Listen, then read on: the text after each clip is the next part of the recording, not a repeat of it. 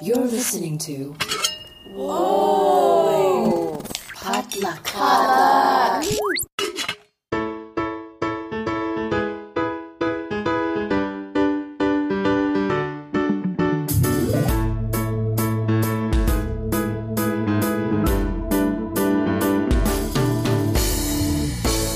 And welcome to Books and Boba, a book club and podcast featuring books by Asian and Asian American authors. My name is Marvin Yue. And I'm Rira Yu. And on this episode, we have an author chat with Olivie Blake, the author of Masters of Death, the Atlas 6 series, and Alone with You on the Ether, as well as several young adult books under her real name, Alexine Farrell-Fomuth.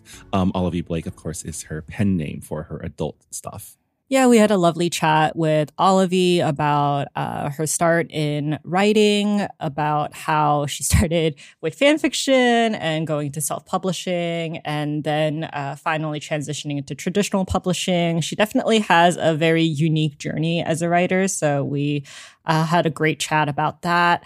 And also just about book talk, because that is a world that Marvin and I don't venture into that often. So that was like interesting to talk about too, about like how her book went viral. As always, the Books and Boba podcast is supported by you, our listeners, at patreon.com/booksandboba, where our Patreon subscribers have access to our members-only Books and Boba Discord server, as well as our monthly bonus Boba Chat episodes, where we talk about things outside of the book world.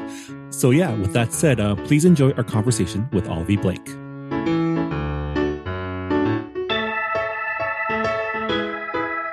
And we're here with Olivie Blake, the best-selling author of the Atlas 6 series, as well as Alone with You on the Ether, and the recently re-released Masters of Death. Welcome to the show, Olivie. Thank you so much for having me. I'm so excited to be here. Yeah, we always love to start off our author chats by asking our authors how they became one. So can you walk us through your journey into becoming like an author of multiple published books? Yeah, sure. I will try not to ramble too long. It is, there are many, many paths to publishing. I took a very weird one. I took one that would be probably impossible to replicate, but hopefully you'll get something out of it.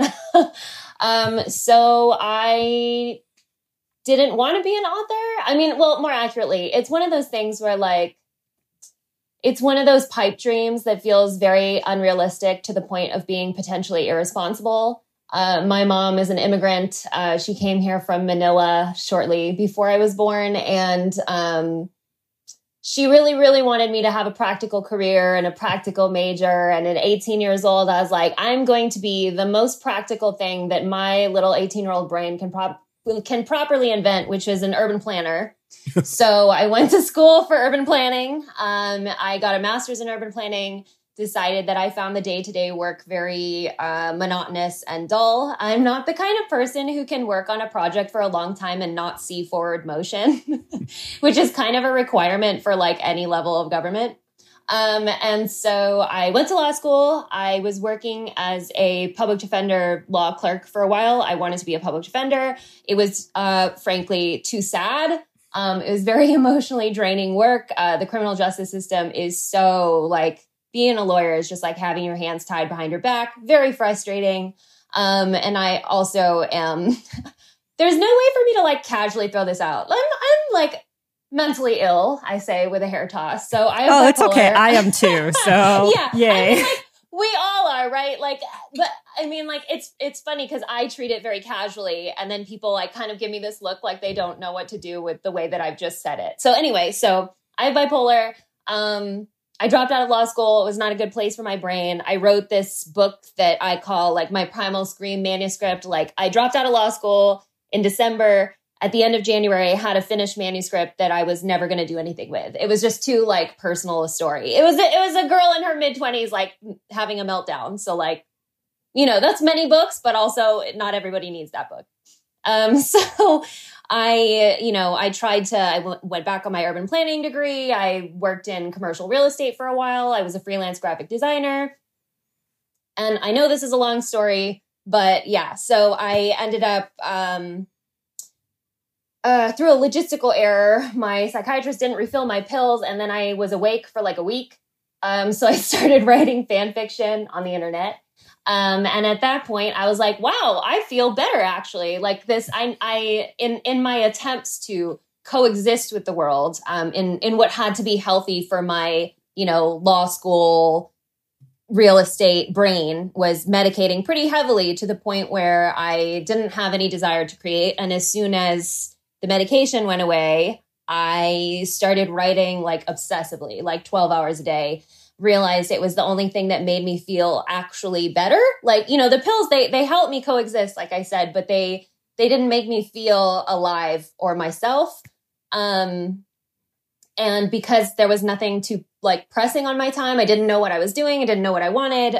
It was a good time for me to start making art and to feel like that was the best version of myself. And like, I ask myself all the time, like, am I really doing the most good I could possibly do for the world? Like, I like to think of myself as a person who wants to do good things. And I couldn't do it as an urban planner, and I couldn't do it as a lawyer. And it seems silly to do it as a fiction writer. But it meant reaching people in a way that I couldn't and hadn't been able to before. So I was like, all right, I'm going to try to do it. Publishing is hard though. So I started self-publishing my books that I didn't think there was a space in the market for. The first of which was Masters of Death. Because it had a vampire in it. And at the time, it was 2017, I think, when I had finished it. I self-published it in 2018. And every agent was like, do not send me vampires. I'm not going to read it. Like, I just don't want supernatural, whatever. I get it. We were still in like the Twilight, like After Effect era. Oversaturated in the vampire stuff. Or so people say. I personally wasn't. But yeah. Self-published Masters of Death, one for my enemy. I like every few months came out with a self-published book that I was like, traditional publishing doesn't want this. And at the same time, I was querying my other books, hoping like this might suit the market or maybe this. And so I got my first break in publishing when I got my agent for My Mechanical Romance, which is my young adult book under my real name. We are separated. My identities are separated by age range. So Alexine writes for teens and Olivie writes for adults. That's the intended audience. And then a year later, when I was very, very pregnant, The Atlas 6, which was my 9th self-published book, went viral through not my doing at all. Like, I wrote the book, but that's where it ends. I was not active on social media at the time. I'm not on TikTok at all. So the fact that it went viral on Book Talk, like, to me is just it's a product of my illustrator, Lil Kimura, who had like this amazing, visual quality, the rise of TikTok, the isolation during the pandemic, like all this stuff contributed to this weird, like social effect of this book going so powerfully viral that Tor became interested in it. And so I signed with Tor to re-release the first book and then the rest of the trilogy. And, over time, as we really enjoyed working together, I have the best team at Tor. They also purchased some things from my backlist. So Alone with You in the Ether, One for My Enemy, and Masters of Death in that order were republished. Alone with You in the Ether, no changes, just like typo fixes. And then One for My Enemy and Masters of Death, because they were such older works of mine, have seen like style edits. So plot's the same, but like the wording has been elevated to the writer that I am now. Yeah, I think it's so interesting that you came from a self-publishing background. It's so different from traditional publishing, but I guess our listeners, they might not know the process behind self-publishing. So if you could tell us a little bit more about that. Do you have beta readers? Do you have, you don't have a traditional editor on your team. So what is that like? So the way that I did self-publishing is not the way you should do self-publishing. Like if you as a writer would like your pathway to publishing to be self-publishing, the main question there is, do you want to run your own business? Because that's what self-publishing is. And it's a truly viable career path if that's what you want to do. And I think there are a lot of benefits to it. Like, I came out with the Atlas 6 pretty much immediately after I wrote it, which means that even though it was part of the dark academia trend that we're now quite saturated in, I got there early. Like, I beat a lot of authors to the punch because I published it immediately, as opposed to going through the like 2 to 3 year traditional publishing production process. But anyway, so the actual like nitty gritty of self-publishing, you are your own you're your own production, you're your own editorial, you're your own design. Like, obviously, all of that stuff you can outsource if you have the resources. You can / should hire editors. Interior design and cover design are two very different things. There's a lot of stuff that I did like very improperly because I wasn't trying to make a living self-publishing. I was just, because I had been a fan fiction writer for so long, I had an audience, not a large audience, but like enough of an audience that I knew like a solid couple hundred people might buy a self-published book. That is not enough to live on. You're really aiming more towards, the volumes of thousands, which is kind of why for me, it was very much like I had friends who edited for me, like who proofread for me. And it was very much, I wouldn't call it beta readers. It was more like critique partners, where we would do like, it was a mutual thing that I would also read their work. So like, when you're first starting out, everything is a real bartering process. Lil Kimura, my illustrator that I've always worked with, who's illustrated all of my books, I would commission her, but for like $10 an illustration, a rate that would never happen if we weren't friends. So, and I designed my own covers and I did my own interior design, but arguably not very well. It took me a while to get it right. And all this stuff was just such a like a homebrewed process. That, if you want to make an actual commercial product, you would do things a lot differently than I did. But there are lots of self-published authors who do a great job. I think Katie Robert does some self-publishing still. Kennedy Ryan, self-publishes very successfully. There's a lot of, actually, never mind. I'm not going to say it because I'm not sure. But, small press and I just want to say small press and self-publishing, totally, totally viable ways to make a living. And I didn't need to publish with Tor. I just didn't want to do a lot of the stuff that self-publishing involved. Yeah, that's amazing. Going back to, I really related to your story coming up as like an urban planner, because I also worked a little bit as like in urban planning, and I totally related. I totally get what you're saying when like nothing moves because government just wants to like do reports and do nothing on them. I get it.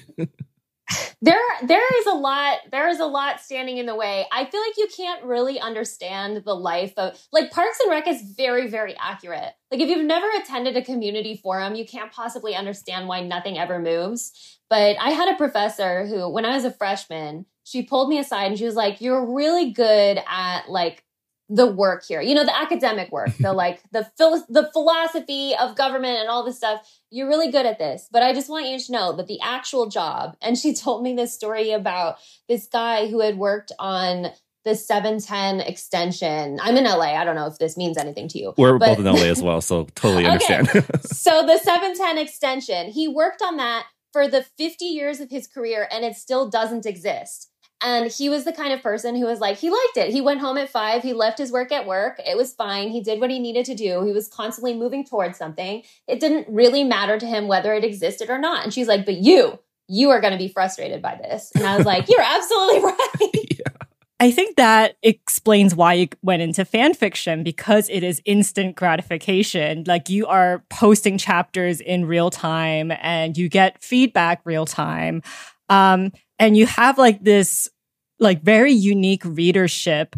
And I just want to ask, like after your book Atlas 6 went viral on Book Talk, like how has the online response to your book changed the way you think of readership? Because you already come from this background where you have an online readership. Yeah, it's pretty different. There is surprisingly not very much overlap between, like there's some, but there's not a huge amount of overlap between fan fiction readers and the readers who came to my books. Like I feel like there are multiple entry points, but I was surprised actually. There are a large number of people who don't know that I wrote fan fiction. And so that's just I think of them in my head as like different groups of people, but certainly it's very strange. I feel much more like a commodity now than I did before. The Atlas 6 specifically is a very strange book.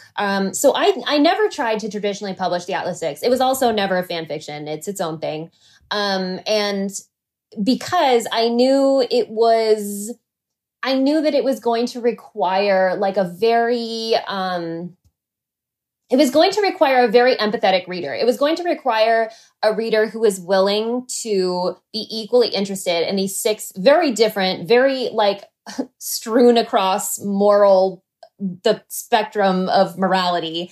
And they were going to have to be equally interested in all of these characters, open to seeing all these characters grow and change or not grow and not change, and the relationships they would have with each other. It was also going to present as this very familiar concept of like, you know, the dark academia, they're chosen for the secret society. It has a very cult-like, very pulpy aspect to it, but it's ultimately about the interiority of these 6 characters and their relationships, which I think is unconventional unless you consider what all of fan fiction is.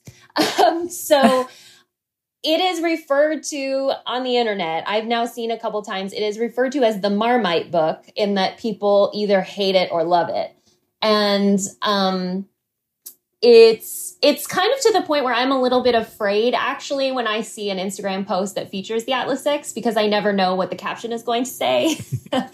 Sometimes it's going to be, sometimes it's going to be very, very, like, I love this book. Sometimes it's going to be, I hated this book. And sometimes it's this weird sort of backward complisalt of like, I thought this book was going to be way dumber and it was fine. I'm like, okay, thank you. It's definitely, I sort of feel pulled in 2 directions, because I think I used to be more concerned with a much more insular audience, like the audience who is already accustomed to my storytelling and the kind of characters I focused on with my self-published works. Like, I was writing with the understanding that they already got me, and now I have to write. It's part of my job to write for the broadest possible audience. So sometimes I have to make decisions that are like arguably commercial. That's just like, okay, well, we have to acknowledge the fact that some people won't understand this scene and you have to explain it more. Or like, some people are going to want to see this dynamic and maybe you should do this. Like, there are nudges in certain directions, I think. And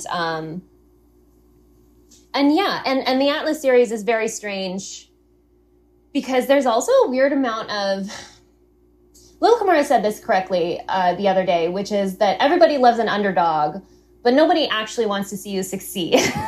Like, that there's a different energy from like, oh, this person's totally underhyped and you should read. Like, I remember when the Atlas 6 was starting to go viral, it was lots of like, this is an indie author, she's a woman of color, like, it's this really diverse thing and it's this interesting book and I've never read anything like it. And then that very quickly transitioned to, this is completely overhyped, she doesn't know what she's doing, it's pretentious. Like, it's this very people love to hate. It's this very, and I don't mean people. I guess I'm constantly having to remind myself that like the audience that's on social media, the very online audience, is not the whole audience, and it's actually very fractional. But it's definitely something I have to think about, because I do feel like this sort of weird, innate nakedness whenever a book comes out. And I'm like very terrified for the 3rd Atlas book. I will not lie to you.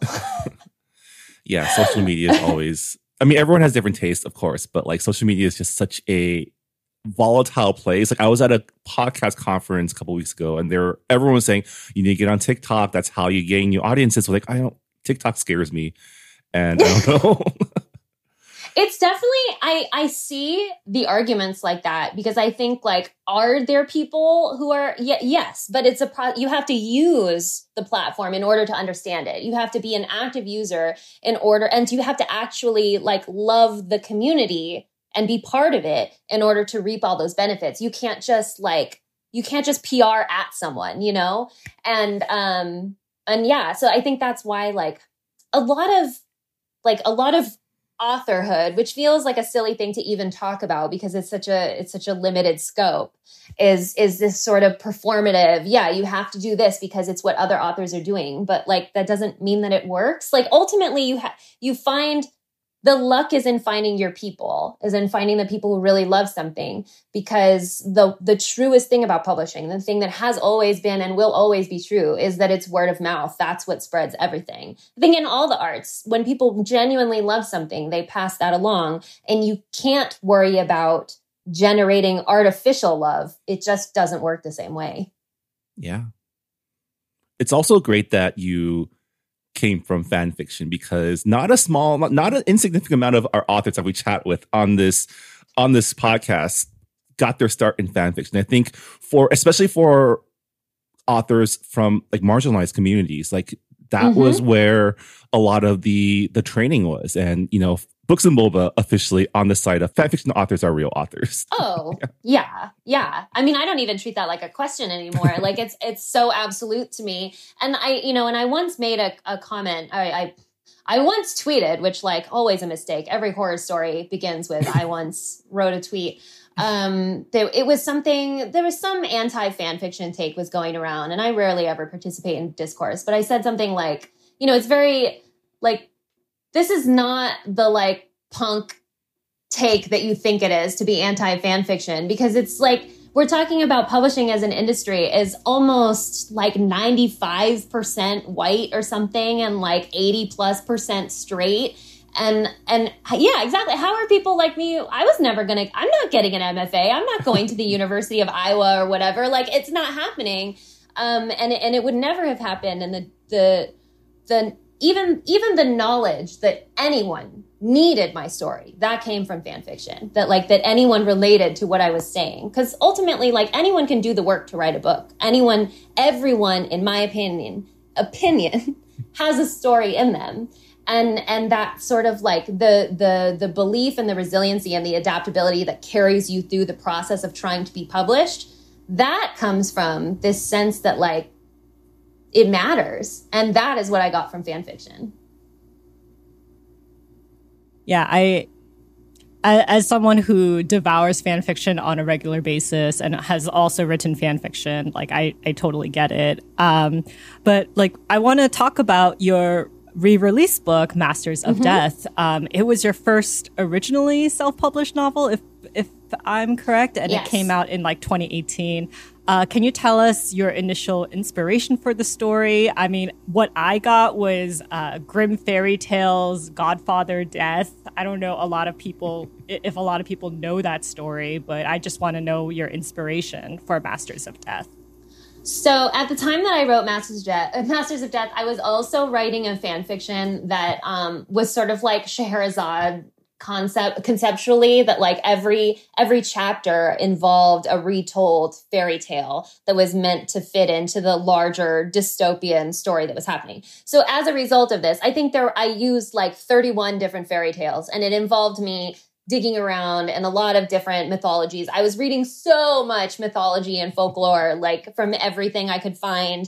And so I think at that point, that's how I came across the story Godfather Death by the Brothers Grimm, which is it's a cautionary tale, basically. It starts with a father whose son has just been born. He and his wife are dying of poverty. And so his wife dies. He takes his son, like in his last moments, he goes into the woods trying to find someone to care for his baby son. He encounters, I think, the devil. I think it's the actual devil that he encounters. And the devil's like, sure, I'll take the baby. And the guy's like, no, that seems bad. And then the devil, no, he'll lead my son astray. And then he keeps going and he runs into an angel. And then interestingly, this is what was interesting to me. He doesn't think, no, the angel should take my baby. He thinks the angel is, a messenger of God, and God is who let this happen to me, which I thought was like kind of a wild take, although things were pretty wild generally, religiously speaking at the time. But so then he keeps going and he finds death, and he thinks death is the only neutral thing in the world. Death is the only thing that comes for all of us. So this is who should raise my son, gives his son to death. And so like I said, the actual fairy tale is a cautionary tale about ego, basically, that the godson of death eventually tries to defeat death, and he can't, because who can defeat death? But I wanted to write something that was like, honestly, a little sillier than that. And like that involved the possibility of death as a father figure. And I I wanted to write not a Western European vampire. I wanted to write something that was a different style of vampire. There's basically vampires in every culture. So I'm part Filipino. I wanted to write an aswang, which is like, it's basically a vampire, but with less anti-Semitism. It's a shape-shifting creature instead. What I think is so funny about aswangs is that they also, no one has ever corrected my pronunciation on this, but I'm still not 100% that I'm saying it correctly. Including my mother has never corrected me. And I don't know. I'm just paranoid about it. But anyway. That's just a second generation experience. We all have this. My mom, she didn't want to teach me Tagalog because she didn't want me to have an accent. She was worried that it was going to affect my job prospects if I had an accent. She always worried about hers. And then if I tried on my own to say Tagalog words, she would make fun of me and she would laugh at me for it. So it was kind of a lose-lose situation. Anyway, I've heard that that's a common Filipino experience also. The being mocked for the very bad Tagalog, my tongue doesn't make those sounds. So what I thought was so interesting that my godmother was telling me, because she was very into Anne Rice. She loves the supernatural stuff. And she was like, the funny thing about aswangs is that they're very good neighbors. That if you're part of the community, then they'll protect you, and they won't protect you, but they won't bother you basically. They keep to themselves. They're very clean. And I just thought that was a funny something in my head was really working with the absurdity of the supernatural. The idea that this horrifying shapeshifter baby eating creature exists, but also they're pretty good neighbors. You could borrow sugar from them. And I, like I said, I'd had a very brief career in commercial real estate. The career of real estate is another kind of silly one, in my opinion. And I was also thinking about, which is becoming relevant again now with the Kennedys, the Kennedy curse. That's what my grandma always called it. She was really into JFK Jr. I mean, he was admittedly very handsome, but she was really invested in him and his, tragic death. And she would always tell me, these men, they died so tragically. And I was like, that seems not a coincidence. It seems like murder. To write that in. Yeah. It seems very interesting for these young, handsome, rich men to just suddenly die very tragically. I wonder what that could be about.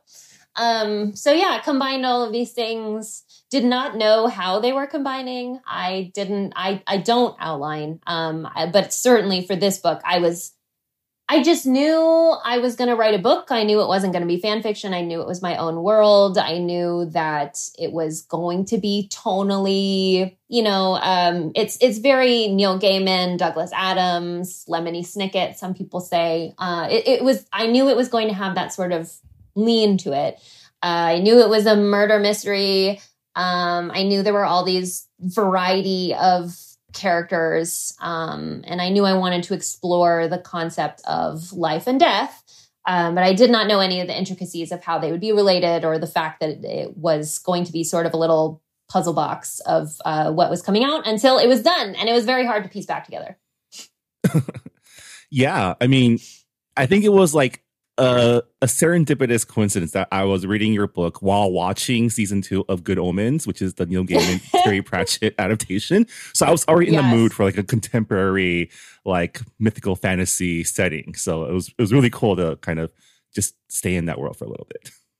It is such a remarkable thing. This is the thing with publishing. And the reason I say that no pathway to publishing is replicable is because when I wrote this, Good Omens, the book existed, but it was old. No, I couldn't have used it as a comp, and the show hadn't happened yet. And then for this book to come out now, this book has been on the New York Times bestseller list for 3 weeks. And that's crazy to me because at the time I wrote it, literally nobody wanted it. And I don't think anyone in publishing would have gambled on it at all. And even now, it coming out was more a result of this is the author of the Atlas Six than this book is good on its own. It was more we, the publishing monster, know that we can make a predictable amount of money off of this. And so we're down for it. that's fine. So the fact that it has this, like, it has this moment. I also didn't think that an August release made any sense for this book. I was like, summer, it's so hot. Like, here, it's so hot. Like, I'm not thinking about fall right now, except I am, because Trader Joe's got all the pumpkin stuff out. So yeah, it was just this weird convergence of, I totally thought that this release was going to go completely under the radar. I didn't think that anyone was going to be interested in it. And I'm not even saying that from a place of humility. I'm saying that, like, commercially would not have gambled on this. And it's just, that's why it feels like such an absurd confluence of events that we would even be here, that you would be talking to me about this at all. Yeah. I mean, so you did quite a bit to this revised copy. Can you walk us through the process of returning to, like, your first self-published book and, like, updating it for this release? Yeah, so I did One for My Enemy first, which One for My Enemy, okay, so Masters of Death was published in 2018. One for My Enemy was published exactly 1 year later in 2019.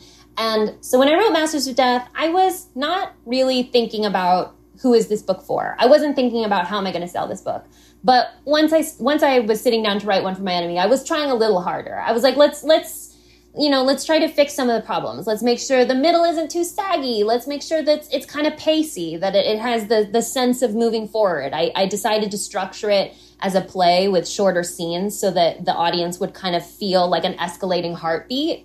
So I did these things on purpose. But I was also going through a phase where I was trying to find my voice and things were a little bit flowery. So I went back to do the editing of One for My Enemy first. And I thought, surely One for My Enemy will be harder because walking back the purpleness of the prose is, like, technically harder than just fixing a more, like, bare bones sentence.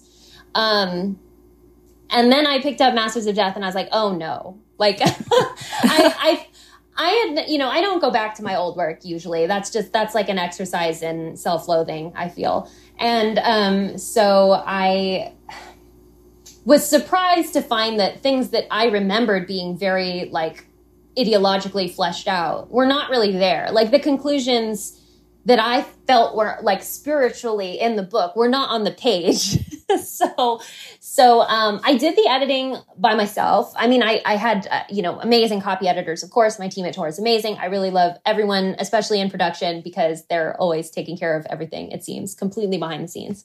My production editor right now, Dakota, is, like, fixing this one weird problem in the Atlas complex where every pass, I'm like, this needs to be this. And then they change it, but then they change one thing that isn't supposed to be changed. So then in the next pass, I'm like, no, you have to go back to this. But then they change all of it. So then I have to, like, it's this incredibly Sisyphean thing. So anyway, shouts to Dakota.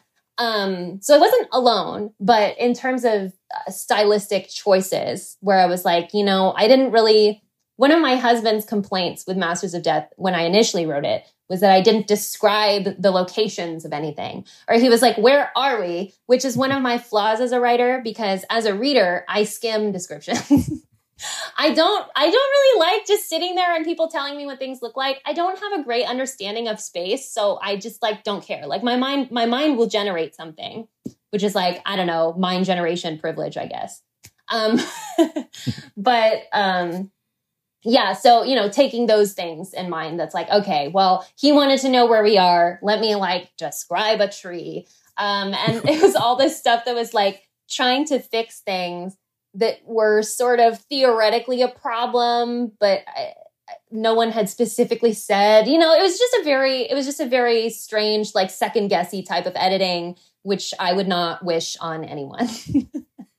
But I'm definitely very happy with the end result. I'm really happy that I got to spend more time on the final round of the game. And that's kind of where everything, like, is finally, like, on the page of, like, here's the point, here's the moral. I was telling this story like a fairy tale where I wanted there to be this, like, treasure that you unearth, that, like, this is what the story was about all along. And it was there in the first version, but I got to really make it hurt this time. So it was really a privilege to be able to do this. It sucked. Like, it was sweaty and it was gross. But it was really an honor to be able to re-release this book and to have people love it in a new way and come to it originally is it's very interesting. I mean, you mentioned getting the game to be like more painful and to like put your characters like really through it. And for the listeners out there who have never read Masters of Death, there is an immortal game where the only rule is to not lose. And the crux of the game is that the more you have to lose, the harder it is to win. And Death supposedly cheats by taking something from the player, whether or not they win, which sounds very unfair, but that's how it is. Like, can you tell us, like, am I right?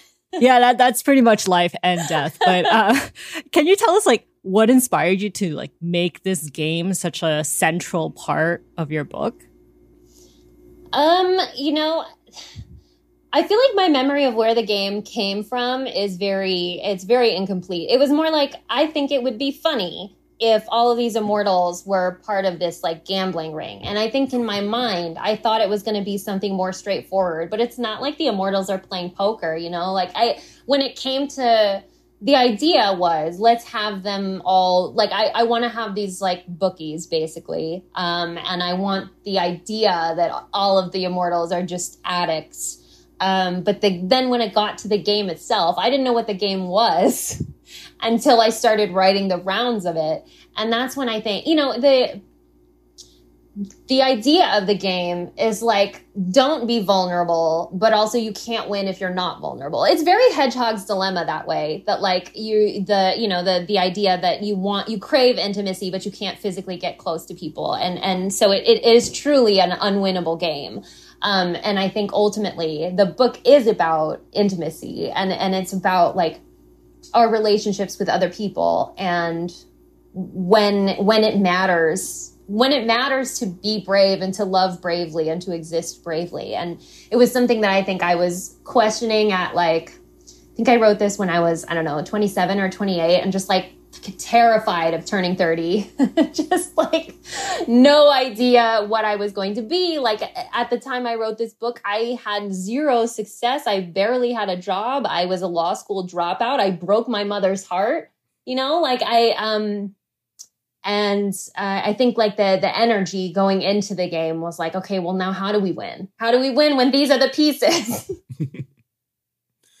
I mean, that's kind of like writing, you know, like in order to write a good story, you have to be vulnerable. You have to, and it is a very painful process too. So that's kind of like what came into my head when I was reading parts of the game. I was like, oof, like, you know, like who hasn't wanted to have intimacy and also success, but like not want to go through the painful process of being vulnerable throughout. Yeah. It does not feel like you're winning. No. Yeah. But yeah, I always think for me, drafting is the blood, revision is the sweat, and like copy edits are the tears.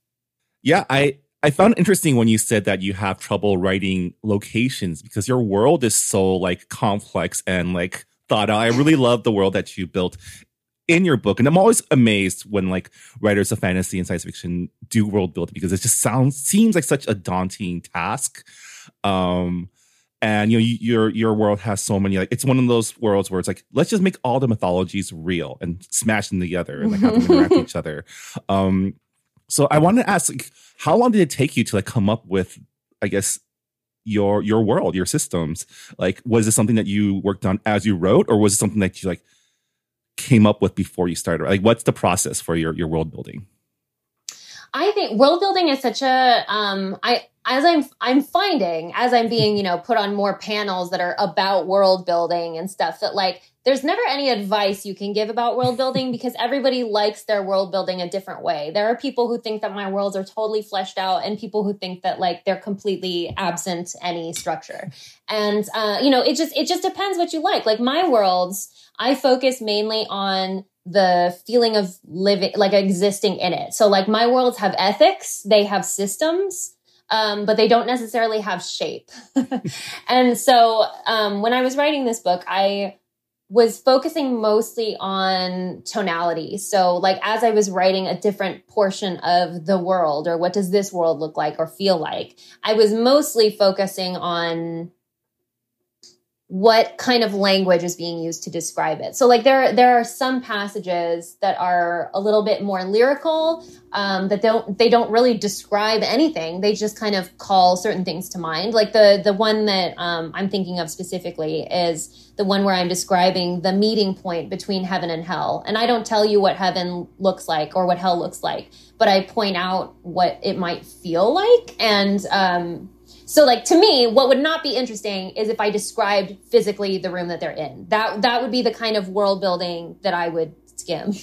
Apologies to all authors who are really good at that. I'm not one of them. And so it's more about creating the texture, the tactility of feeling like you're there by calling to mind something that feels similar. But in terms of how long it took, that I have very little memory of how long it actually took me to write this. I think this book, I wrote it at a time when I was balancing my time with fan fiction as well. So it wasn't like, I think I probably wrote this book like a couple days a week for, I'm going to guess, like 8 to 10 weeks. That was probably how I did things at the time. And then revision was like more grueling 24/7 for like a month, and which is not the way my most recent books have been written. Those, because I have deadlines now on a toddler, like those have to get done with like little to no faff. So this, just every time I think about Masters of Death, I just think about it. I feel like this weird youthful energy where like playing. I was just playing. And one day I wanted to play with, quick group dialogue, like Gilmore Girls pace dialogue. And then other days I wanted to play with what it feels like to long for something. Like one of my favorite passages in this book is when Vi makes a wish, and the way that her wish feels, not when she's making it, but how the wish is heard by Mera, who's the angel. Or the way that the game felt. I knew that there was something romantic. I knew that there was something that what I was really talking about were these feelings of what were potentially unrequited love. And so I wanted to write that feeling in this box of the game. And so a lot of it was experimental in a recreational way. That was just like, let's see what it might be like to create this. I don't remember anything specific. I mean, it is quite playful, and you do have I think the tone is like very lackadaisical and very like youthful, as you said. And you do have like quite a supernatural entourage. You have Viola, like you said, who's an Ashwang. You have Mera, a guardian angel. You have a Norse demigod, and it's just a lot of fun because you're mashing all of these mythologies together. So this is kind of like an out of the box question, but if you could be any mythical creature, what would you be? Oh gosh, God, like any of them. I'm one of those people. We're writers. We like self mythologize. It's just like, maybe I actually am this thing. Maybe I actually can see the future. That's one of my mom's things. She's like, oh, no, we're all a little bit psychic. Like the women in my family, we're all a little bit psychic. It's such an Asian thing too. Yeah. It's definitely not OCD thinking at all. And also like with mental illness and stuff, I feel like I had to mythologize that for myself. That's just like, this is something I have. It makes me a little bit more magical than other people. But let's see. I mean, a lot of the way that I wrote the supernatural creatures was to make things pretty inconvenient to their daily lives. So it's hard, like existing in the world of this book, it's hard to point to one thing because I was very busy acknowledging the pitfalls. But I do think Fox has a pretty cushy deal. I mean, he was basically handed all these tools of immortality. I think his life is like, I feel like his life is sort of, I mean, he's a Nepo kid. Gold. Yeah, he's a Nepo baby, exactly. And, I think he lives it exactly right. I was reading something about, what was it? Someone was complaining that, oh my God, what is this band? The Strokes, that the Strokes are all Nepo babies. And everyone was like, but this is what Nepo babies should be doing, is being the Strokes. then we all win. But yeah, so I'm going to say that. I'm going to say Fox, who's not a creature at all. I mean, that's a great deal, really. Yeah. Right. Like, what more could you want, really? He was totally fine. Aside from his personal heartbreak, everything was perfect. Yeah, sounds like I mean, I love the fact that he's a fraudulent medium too. That's like such a grift that like I would definitely do. Right, exactly. It's such a, like, you know, as far as grifts go, like, how bad is it really? He's providing comfort. That part's not false. So I mean, he wouldn't be a Nepo baby if he didn't take advantage of his familial connections, right? Exactly. He wouldn't be benefiting on supernatural privilege if it wasn't a little bit of a grift. Well, it's a wonderful book. I had a really fun time reading it. Congratulations on the re-release, and congratulations on how it seems like it's doing well. So it must be really cool to see that, you know, your first book is reaching audiences everywhere. It's doing sort of bizarrely well, and it feels like it feels amazing in that it is validating to a version of me that was kind of like pathetic, I think, from the outside. That was just like, I wanted this so badly, and I didn't have any reason to believe that it was any good. There was never, you know, I think from my in-laws, gently, of course, they were like, you know, we didn't really think anything was going to come of this. Like, we knew that you loved to do this, and we thought of it as a hobby. And I always think of how many writers there are who people are looking at them from the outside being like, that's a cute little hobby they have. And they just keep doing it, and they just keep trying. And there's no real reason for them to believe it's any good. And so for the book that was written in like that era of me to be so institutionally successful, the New York Times is pointing at it and saying this is a successful book. That is so wild. That to me, like, that is so, it's validating to me personally, but also to the journey of whatever it takes to get your art out there. Because like, if it feels right, if it's something that you feel passion about, that passion is there for a reason. It's something that's worth investing in, you know, not necessarily as a commercially sold product, but I think it's just, you know, the most inspirational thing that I can offer with this is just the idea that just because it's not your time right now doesn't mean it won't ever be your time, or that you should change what you're doing, or that you're on the wrong path. Yeah. So you're working on the third Atlas book right now. Anything else that you or your alter ego is working on? Coming on the pipe. Yes. Okay. So the third Atlas book is actually done. And it is coming out in January. And then, I'm currently, like, right this second doing copy edits for my next young adult book, which is called 12th Night with a K. It's a pun. It is a remix of Shakespeare's 12th Night. It's meant to feel like one of those, you know, 2000s high school rom-coms. It's sort of a mashup of 10 Things I Hate About You and She's the Man.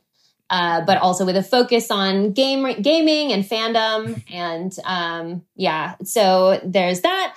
I also just finished my next adult standalone, Gifted and Talented, but that's like still early days. And then in October, I have an anthology coming out as Olivie called Januaries, which is sort of like my Eras tour. So it includes, it's at least half like new material, but also some of the, like, you know, the cult classics. So really excited for all of that. Yeah.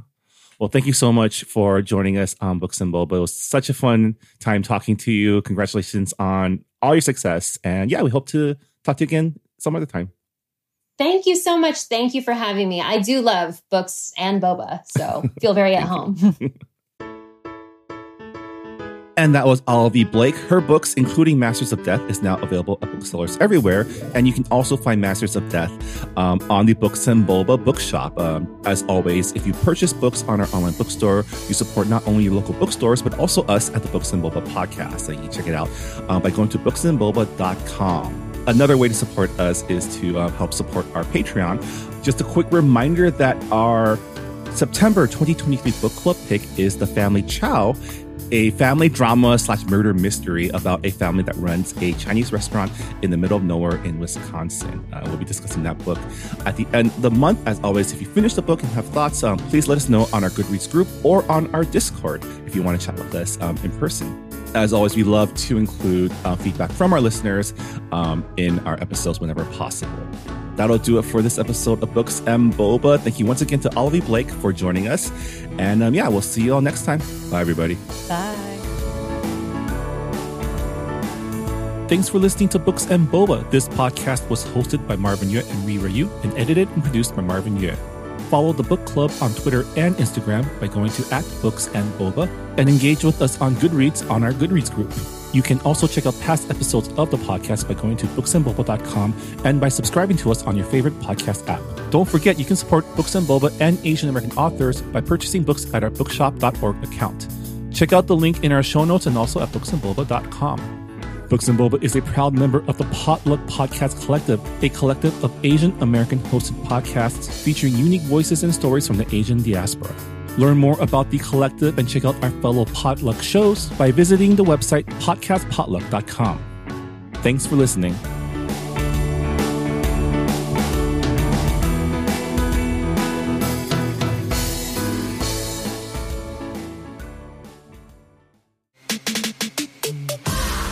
Hi, I'm Charlene Kay. I'm a musician, songwriter, and guitarist. Growing up, I loved music. Whether it was pop, acoustic, emo, I ate it all up. But as a Chinese American kid living in Scottsdale, Arizona, I also felt isolated, never really seeing artists who looked like me or shared my experiences. So, after years of performing on stages all over the world, I wanted to create a space to highlight the amazing Asian musicians who I knew were out there, just not always getting played on the radio. That's why I started Golden Hour, a podcast where Asian singers, songwriters, instrumentalists, and music producers share their personal stories, and it's a space for you to discover your new favorite artist. Listen to Golden Hour with me, Charlene Kay, wherever you get your podcasts. Part of the Potluck Podcast Collective.